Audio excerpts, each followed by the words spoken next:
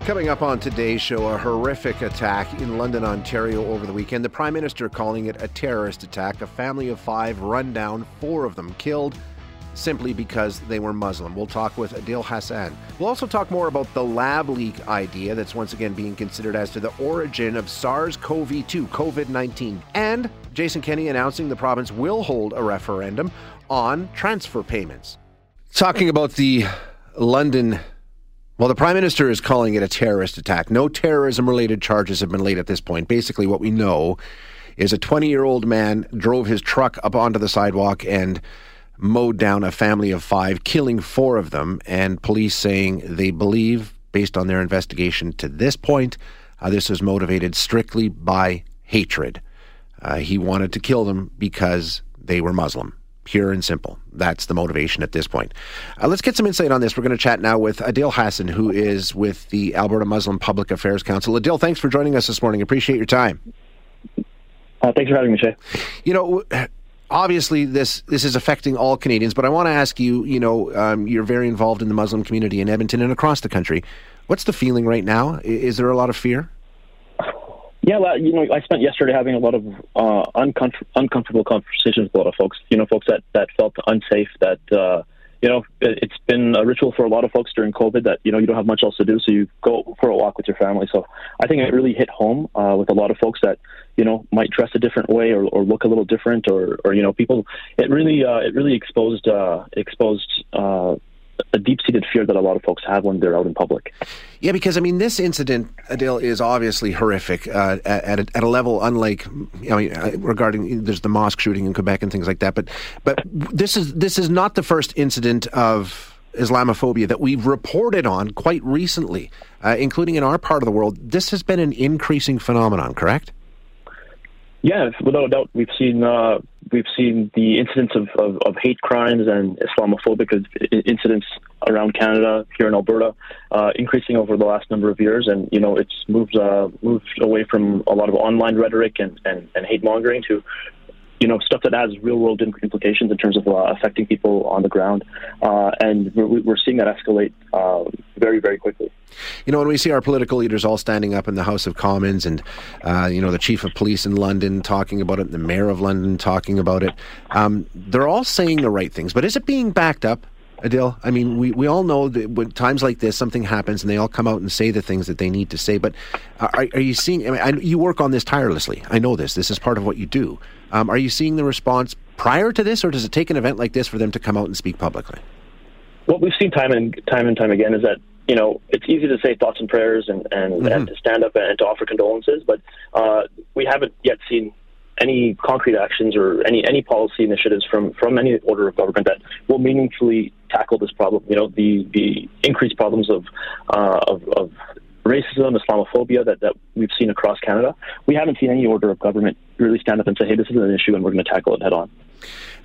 What are you telling Muslims today? Imagine it's just knowing that going out in public and just by the way you're dressed or the way that you look can, in extreme circumstances. My mom takes my son out for walks often, right? And obviously she was crying on the phone yesterday for quite a while. But the message is the same, that the community is resilient, and we're not going to let incidents like this change how we behave and how we interact and how we act in public. So that's the message that I've been giving folks in conversations. It's a tough message to give, and we've had some really hard conversations yesterday and today as well. So the hope is that we really see some concrete actions, some really thoughtful policy put forward by our elected leaders to really. That's what we really need to see to say, hey, this is actually a problem, and we actually care about what's happening to folks on the ground. What is that, Adil? What is that? What do you want to see? I think we need to see concrete action around different policies and we've too often looked at these incidents in silos and really these issues in segmented by community but we really need to figure out how can we look at policy solutions that take into account all these issues: racism, mental health, Islamophobia, a lot of issues are related, and we need to look at how do we tackle problems in around this with a wider lens, and really figuring out long-term solutions. And a lot of that starts with putting meaningful groups together to have conversations and experts together in terms of how do we tackle these issues. Right now we've got over 100 groups that are right-wing supremacist groups that preach hate. Mm-hmm. Operating in Canada, like that's something that we know exists here in Canada. They're operating here. They have a presence online and on the ground, and they exist to perpetuate hate and to promote fear. When those groups are allowed to operate with reckless abandon and there's no rules around what they can and can't do, I think that's a good place to start to see that, hey, where's hate being perpetuated? Where's hate being promoted? And stop it, right? Exactly, and it's we've seen some action with the 3%ers and a couple groups being added to the terror list, but that's just the tip of the iceberg. Right. Yeah. Adil, thank you so much for your insight. Always appreciate it. Thanks for having me, Shay. Yeah, you bet. Thanks for calling. That's Adil Hassan, who is the Vice President of Civic Engagement with AMPAC, the Alberta Muslim Public Affairs Council.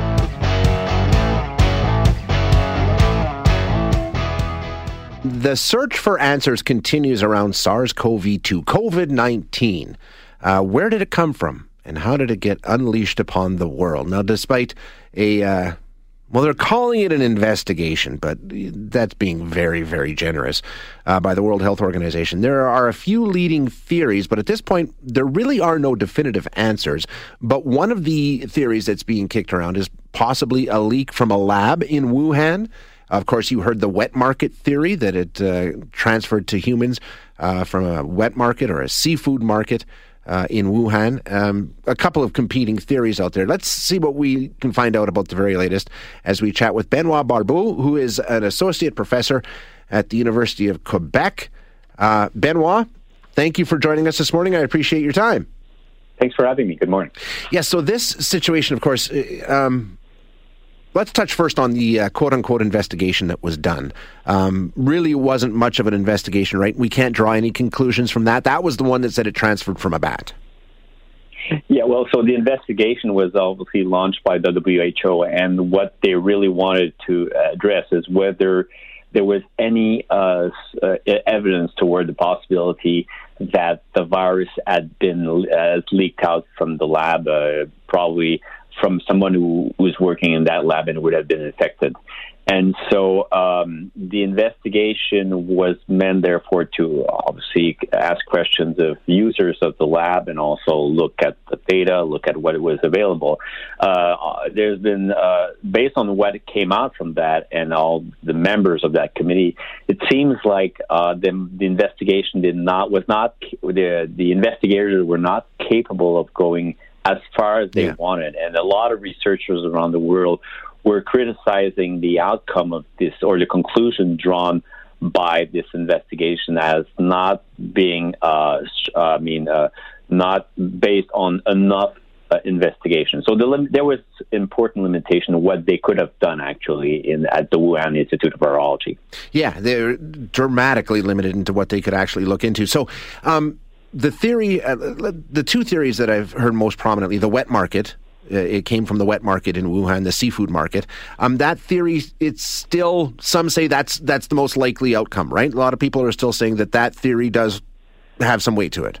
From the wet market right now is very difficult to make that a possibility, because then you would really have to have multiple people who got infected in the wet market, and there's people around who got infected also inside Wuhan. So that the basis of the hypothesis by which Wuhan would be, the wet market would be the center of the natural transmission, is not necessarily the most prevalent hypothesis right now. So I think that the most the one which are more important seems to be more higher evidence.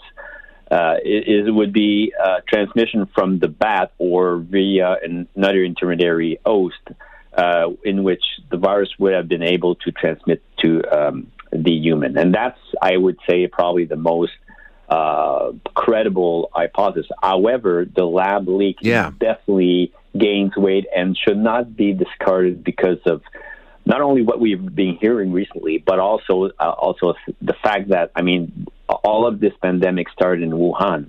And Wuhan has a very important Institute of Virology where they're doing important experiments with bat coronaviruses and what we call gain of function. And that, given that coincidence, that leads to some speculation that a lab leak could be is definitely a possibility by which the virus could have therefore started this pandemic. Yeah, you mentioned that lab, and then, of course, there was the Wall Street Journal report that I think it was 3 workers from that lab ended up in hospital before anybody ever knew about this with some sort of respiratory illness. Yeah. When you mentioned gain of function, explain that, because that's an important component here. Yeah, definitely. I think that so what is to understand about gain function is, first of all, these are experiments which are meant to speed up the evolutionary process, which normally happens when a virus is transmitted from one species to the other. In that case, for example, those bat coronaviruses there's some of those viruses which might acquire different properties, characteristics, which would allow it to jump the species barrier and therefore infect human, and then eventually perhaps continue evolving in the human and eventually be capable of transmitting human to human. So in the lab, there are ways that you can actually accelerate this process, which can take months, years, and decades. And so in order for you to start from, for example, bat coronavirus and speed up those changes, those modifications by using cell lines, but most importantly, animal models, and even specific tools which allow you to change the genome of these viruses in a way that you think that might help it eventually evolve quickly in the lab to with characteristics which would allow it to infect mammalian species and therefore human.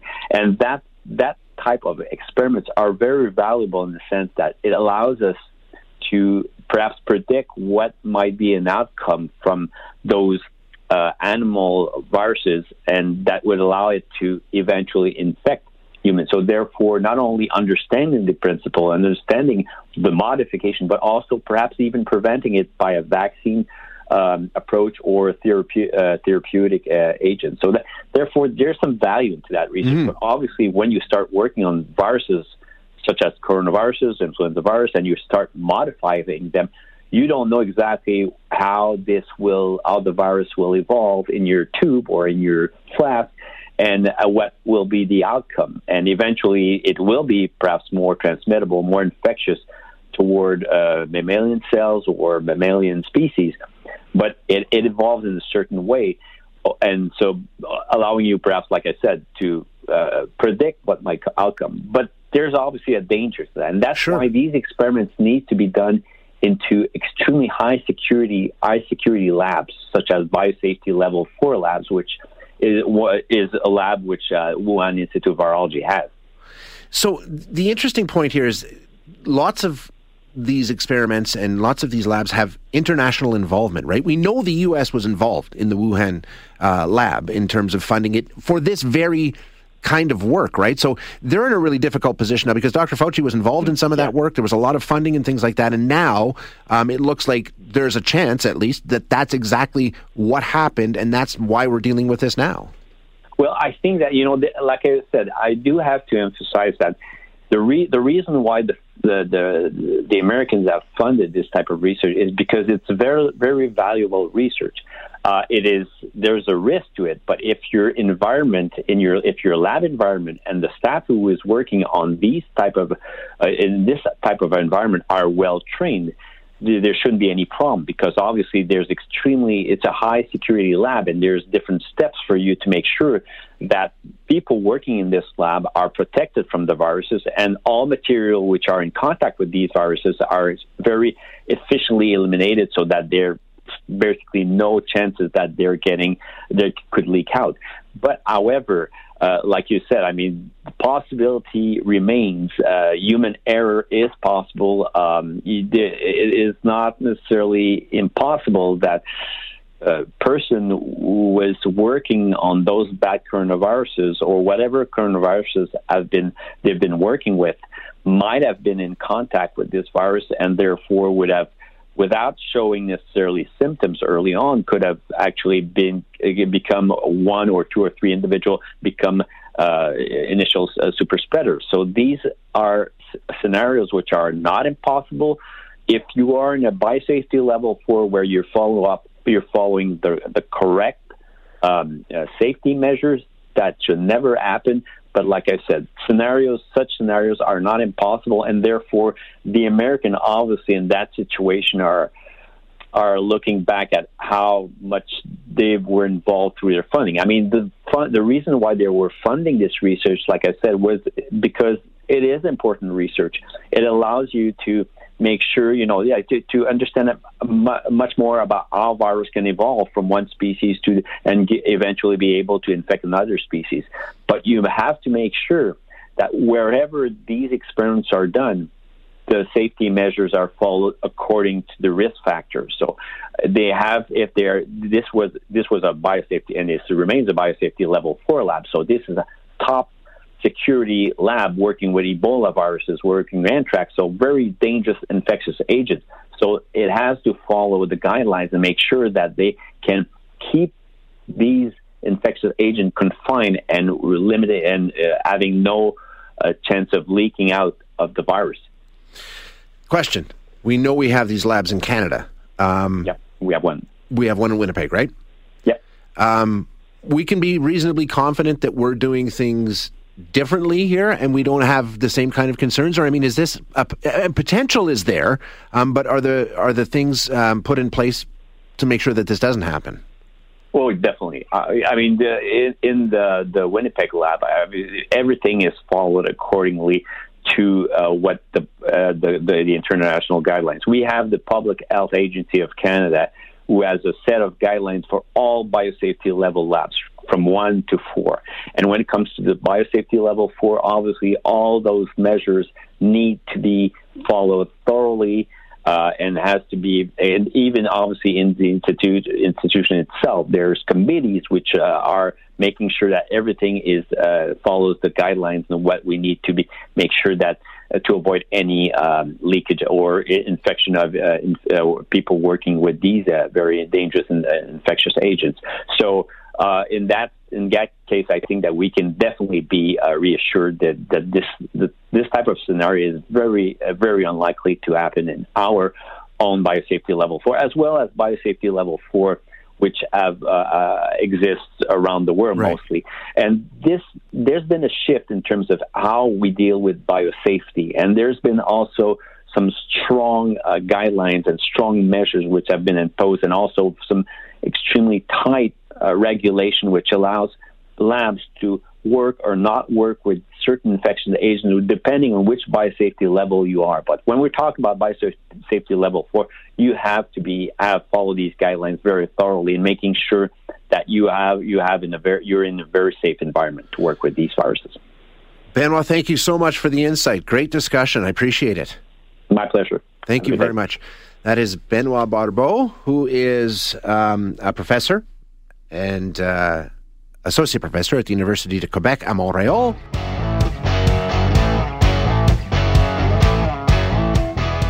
Should Section 36(2) of the Constitution Act 1982, Parliament and the Government of Canada's commitment to the principle of making equalization payments, be removed from the Constitution?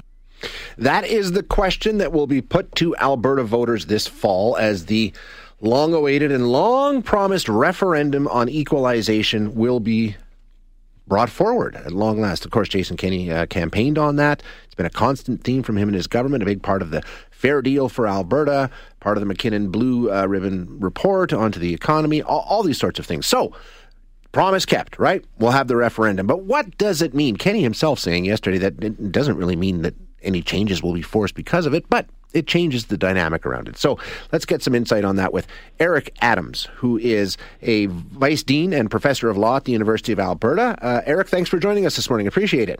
My pleasure. So this referendum will be put before Alberta voters. Let's just define the parameters of this referendum. what kind of approval does it need to receive in order for Jason Kenney to say that Albertans support? First of all, what do we support?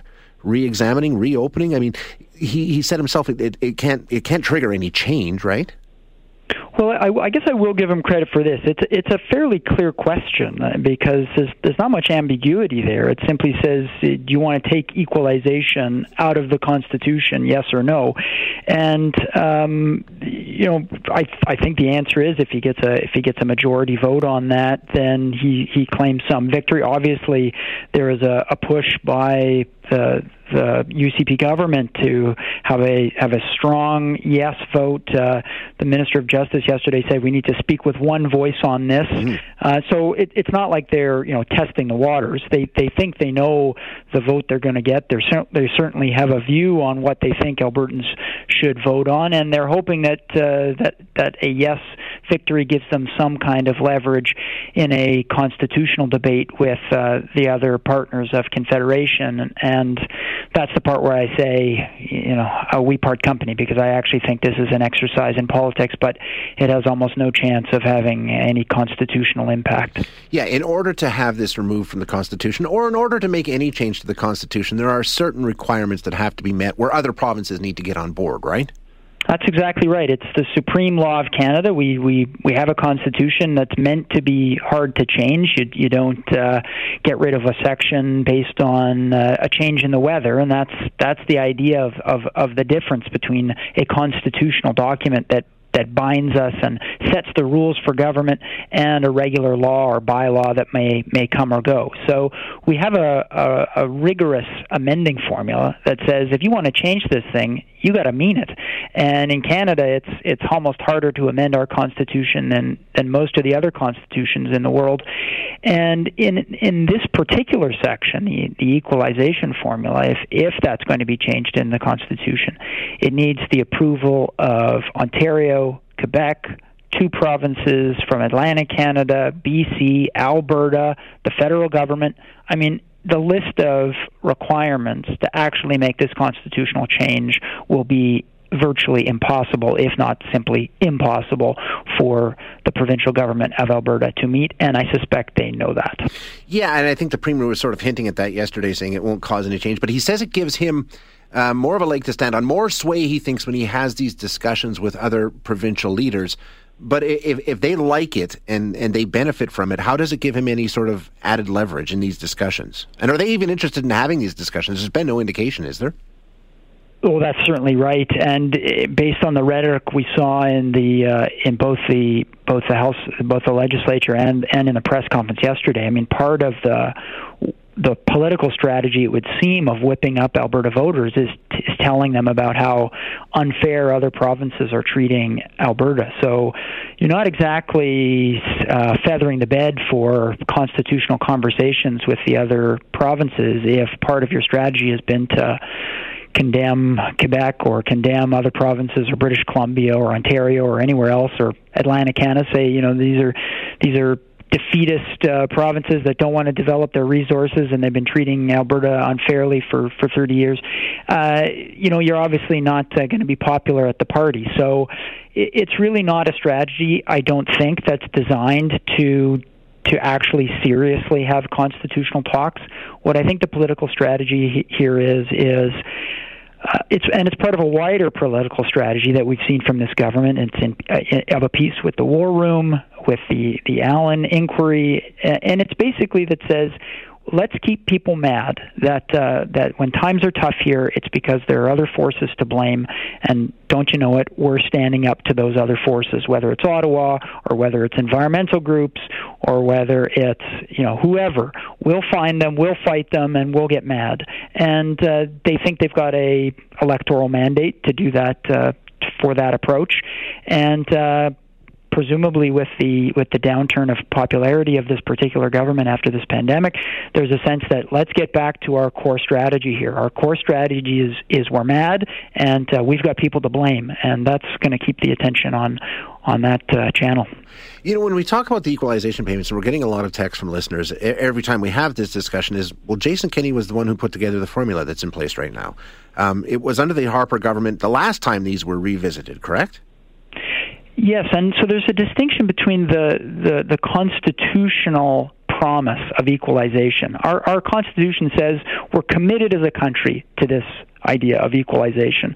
And so that's stated in very general terms. But of course, then that has to turn into a particular formula, and it's run by the federal government. They don't have to run it by provinces because they're dealing with how they treat the tax dollars that they collect from, not from governments, but from individual taxpayers across Canada. So they develop a formula based on, how much fiscal capacity or what is the size of the economy of that particular province, and how much are they already taxing the citizens in those provinces. And they use those two basic metrics to come up with a number and a formula, and then that's going to spit out some payments to some provinces based on high taxation rates, and it's going to disadvantage Alberta to a certain extent because, frankly, we've got high incomes and we've got low rates of taxation. Alberta's not going to take federal money from that system, but as many people have pointed out many times, that's because Alberta salaries are generally high. That's because Alberta tax rates are low. And so you can't complain about a formula that doesn't pay money to Alberta based on the fact that it's premised on the notion of relatively high rates of income. And so, again, Jason Kenney knows that. Jason Kenney was part of the federal government that designed that particular formula. But now, as Premier of Alberta, he knows that there is a strategy that he has to, he thinks that he has to maintain of talking tough, being tough, keeping on the pressure. And frankly, he knows that he's got some exposure on the right flank of his party, and there's been a growing independence movement. He's bleeding some votes in rural Alberta. He says, my path to re-election is to shore up that right-hand side of my party. This is the way I'm going to do it. Now, Eric, we're saying that, he can get this referendum and he can get the support of Albertans to say they want to change the equalization formula, but it really doesn't have any impact on the national scope of things, and it won't cause any change to happen. But we know that Quebec is making some unilateral changes to the Constitution, or talking about it, doing it anyway. What's the difference with what they're doing and what we're doing? Is it they're dealing primarily with things that happen within Quebec only, right? Yes, that's and you and I spoke, I think, a couple of weeks ago. I remember on this exact topic. I took the same. Just so your listeners know, I'm consistent on these issues. I took the position that Quebec couldn't unilaterally change the Constitution. They have a stronger argument than Alberta does. There's no question that the equalization formula is subject to the general amending formula of the Constitution. No one would debate that. Alberta doesn't debate that. In Quebec, they say, well, we're not actually changing the general terms of the Constitution. We're just dealing with our provincial Constitution. That's their argument. I don't think that's accurate either. I think they need to use either the different tools of the amending formula in that respect as well.